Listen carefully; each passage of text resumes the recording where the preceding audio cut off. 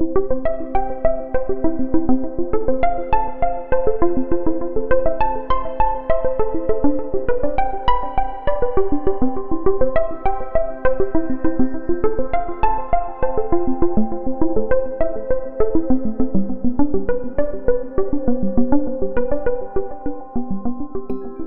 and welcome to Nailing It Down, a podcast dedicated to reporting and analyzing current events, tapping whatever knowledge and expertise we can find to get as close to the truth as possible. I'm Mark Kelly. Chances are most of you have heard the commercial Sinclair Broadcasting forced TV news anchors at its 193 stations across the country to record and air recently in time allocated for news stories, not commercials. It was the latest instance of the company forcing professional journalists to put their reputations and stamp of approval on must-air content reflecting the owner's conservative personal and political opinions. In case you missed it, here's how it sounded at my old TV station in Syracuse, New York, WSTM-TV. Responsibility is to serve our central New York communities. We are extremely proud of the quality, balanced journalism that NBC3 produces. But we are concerned about the troubling trend of irresponsible, one-sided news stories plaguing our country. The sharing of biased and false news has become all too common on social media. More alarming, some media outlets publish these same fake stories without checking facts first. Unfortunately, some members of the media use their platform to push their own personal bias and agenda to control exactly what people think. This is extremely dangerous to our democracy. NBC3, it's our responsibility to report and pursue the truth. We understand truth is neither politically left nor right. Our commitment to factual reporting is the foundation of our credibility now more than ever. But we are human, and sometimes our reporting might fall short. If you believe our coverage is unfair, please reach out through our CMYCentral.com website by clicking on Content Concerns. We value your comments. We will respond back to you. We work very hard to seek the truth and strive to be fair, balanced, and factual. We consider it our honor, privilege to responsibly deliver the news every day. Thank you for watching. We appreciate your feedback. The language of the editorial reminds us of the way President Trump talks about the news, and he was quick to applaud it. Quote, Sinclair is far superior to CNN and even more fake NBC, which is a total joke, he tweeted. Other reactions were far less complimentary. Former CBS News anchor Dan Rather, still active at the age of 86, said it was not journalism. It is propaganda. It's Orwellian, and it is on a slippery slope towards some of history's most destructive forces. These are the means by which despots wrest power, silence dissent, and oppress the masses. To those who say this rhetoric is hyperbolic, I submit that attacking the press as honest brokers of information has been one of the constants of this administration and all those who normalize it. But this is not normal. This is not how the freedoms enshrined in our Constitution, that beloved First Amendment, is supposed to operate. Most of the Sinclair news anchors forced to read the statement were reluctant to comment on it publicly, but several spoke up in exchange for their names being withheld. An investigative reporter told CNN, "It sickens me the way this company is encroaching upon trusted news brands in rural markets." An anchor told CNN, "This is so manipulative." Others said having it forced upon them was a, quote, source of dismay in their newsrooms, unquote. One anchor told CNN, "I felt like a POW recording a message." John Oliver, host of HBO's satirical political show Last Week Tonight, sympathized with Sinclair employees who feel like prisoners. And that statement is creepy enough, but when you see just how many local stations were forced to read it, and you watch them together, as many have been doing online in the last couple of days, you begin to realize the true effect of Sinclair's reach and power. Unfortunately, some members of the media use their platforms to push their own personal bias, and agenda to control exactly what people think. This is extremely dangerous to our democracy. Yeah. Nothing says we value independent media like dozens of reporters forced to repeat the same message over and over again like members of a brainwashed cult. The vice president for news at Sinclair, Scott Livingston, said he was perplexed by such harsh criticism over what he referred to as a promotional announcement. In an official response, Livingston said, "Our announcements were responding to the public's distrust in news generally, confirmed just today by a Monmouth University poll. In that survey, pollsters reported that more than 3 in 4 Americans believed that traditional major TV and newspaper media outlets reported fake news, including 31% who believe this happens regularly and 46% who say it happens occasionally." Livingston went on to say, "The promos spoke to our commitment to avoid such inaccurate reporting. We aren't sure of the motivation for the criticism," he said, "but find it curious that we would be attacked for asking our news people to remind their audiences that unsubstantiated stories exist on social media, which result in an ill-informed public with potentially dangerous consequences." Livingston said it is ironic that Sinclair would be attacked for messages promoting our journalistic initiative for fair and objective reporting, and for specifically asking the public to hold our newsrooms accountable. Our local stations keep our audience's trust by staying focused on fact-based reporting and clearly identifying commentary. A major problem with Livingston's self-righteous defense of what many critics have called propaganda is that, like the president who has led the charge of fake news against America's mainstream journalists, Sinclair offers little or no factual evidence to support its condemnations. They've been doing it for a long time, passing off opinion and lies as competent journalistic content. They did it in 2004, when corporate ordered local stations to air as news a documentary questioning Democratic presidential candidate John Kerry's military record. Negative reaction to the planned documentary, which the company's own Washington, D.C. news director called biased political propaganda, produced a 17% drop in the value of Sinclair stock. The D.C. news director was fired, of course. The company eventually backed off and denied planning to air the entire documentary during local station news time. Sinclair anchors at 3 stations recently told the Daily Beast that their regional news directors were reaching out to offer a mild apology. Anchors at 2 of the stations claimed they chided news directors for forcing them to read the scripts, but all 3 said the company offered no apology for the content of the promos. Quote, one anchor told the Daily Beast, "There's no remorse from the corporate leaders who will continue peddling their politics and quest for profits by any means necessary."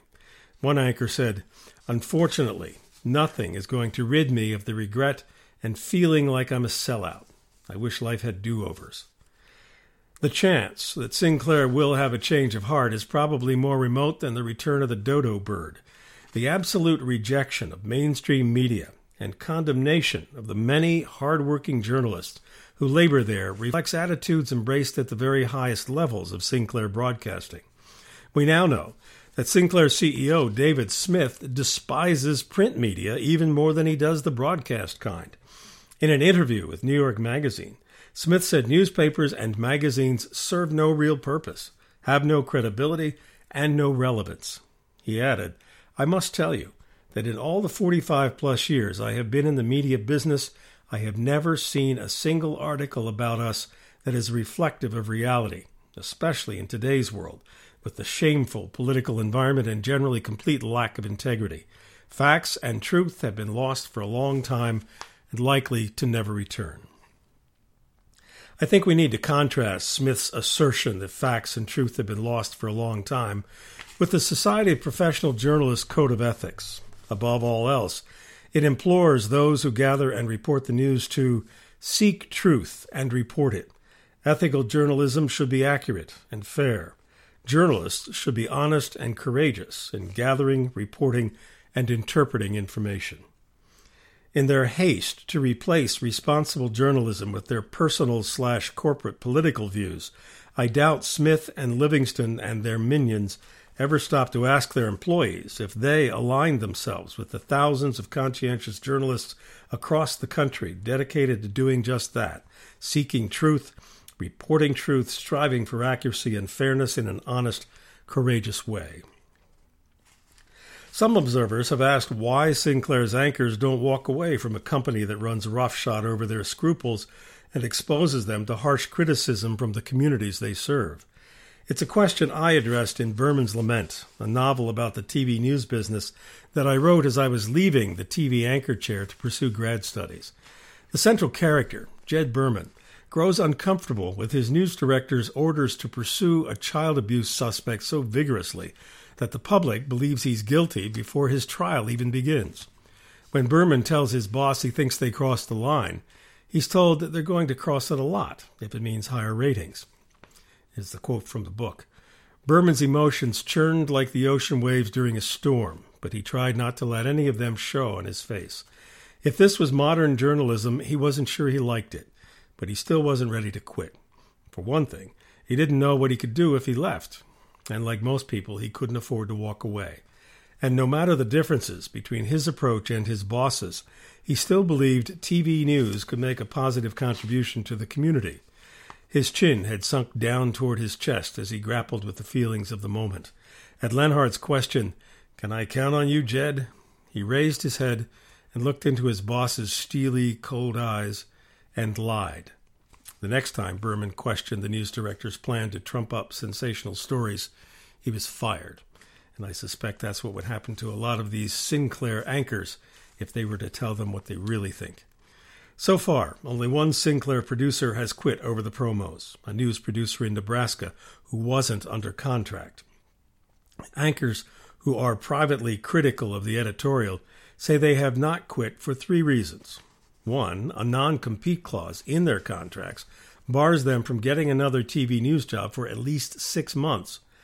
A company can force them into arbitration if they attempt to break their contract, and the big drawback to walking out is a liquidated damages clause under which the company could force them to pay 40% of their annual compensation just to get away. A Sinclair reporter who left early because he objected to doing man-on-the-street interviews with biased questions is being sued by the company right now. And on a personal note, I asked to break my last anchor contract so I could take a college teaching job. I was also disgusted by the news philosophy being imposed by my last news director. The station let me go, but only after I signed a 2-year non-compete clause, barring me from TV news work anywhere in the world for 2 years. None of that sounds right, does it? It seems like the company shouldn't be able to trample people's values and professional ethics at will. Journalism is a profession, and a damned important one, too, as far as I'm concerned. The same people who framed the First Amendment to the Constitution realized that a vibrant democracy depends on a free press, possibly more than anything else. But Sinclair is banking on another principle, recognized early on in this country and repeated periodically throughout our history. American educator Norman Woelfel mentioned it in a 1941 essay entitled The Fourth and Fifth Estate. He wrote, "It is foolish to assume, because in America we do not have an official propaganda agency dictating what shall be broadcast, that American radio is free. Like the press, which is free for those who own and control it, the radio is free for those who can buy equipment, hire technicians and talent, and secure profitable advertising contracts." Add television and the internet to that paragraph and you have exposed the hole in the First Amendment and the entire journalistic enterprise in the United States. Yes, the amendment says we can say anything we want. The New York Times uses that freedom to publish all the news that's fit to print. But as A.J. Liebling repeated in a 1960 New Yorker article, freedom of the press is guaranteed only to those who own one. For the preponderance of our journalistic history, someone, some company, some family, some individual, has owned our presses, our broadcast transmitters, our fiber optic cables. And those owners have employed trained professionals with a commitment to telling the truth and informing the public. And we have all benefited from that. There have always been fringe organizations that twisted the facts or outright denied them to advance some cause or other. But not until Rupert Murdoch saddled us with the Fox News Channel did a major news organization, vying for admission to the mainstream, vying to serve the vast body of Americans, thumb its nose at honesty and promise to be the voice of one particular segment of the political spectrum. Sinclair has been operating stations for a long time. And they have been forcing those stations to present must-air propaganda pieces all along the way. The company is seeking to buy 40 more TV stations. That would extend its peculiar take on American life to 72% of the public. And I don't see how we can stop them. Today's FCC is much more inclined to hear the pleas of corporations than individuals, much more concerned with whether CBS allows Janet Jackson's pasty-clad nipple to be exposed for a fraction of a second than if Sinclair or Fox News presents hours' worth of bogus, dishonest reporting content designed to convert Americans to their jaundiced view of the world. If we can't stop them from doing what they do, our best, brightest hope is honest, ethical, accurate, objective journalists who can provide a corrective to the invective Sinclair tries to pass off as reporting. I empathize with the many good folks now employed by Sinclair. I wish them well in finding a new job at an ethical news enterprise when their current contract expires. That's it for this go-round. I welcome your feedback at kellymark2@gmail.com. That's kellymark2@gmail.com. You can also request a transcript of this episode through that same email address. Thanks for listening, and I hope you'll join us again. The theme music you are about to hear rising up under my voice is called Awkward Situation by Vortex. If you like the podcast, please tell your friends. Part of the mission here is to provide a corrective to the misleading and deceitful harangues of right-wing demagogues and talk show hosts who have been punching the daylights out of legitimate, dedicated professional journalists for far too long. Together, we can make a difference. I'm Mark Kelly, and this is Nailing It Down.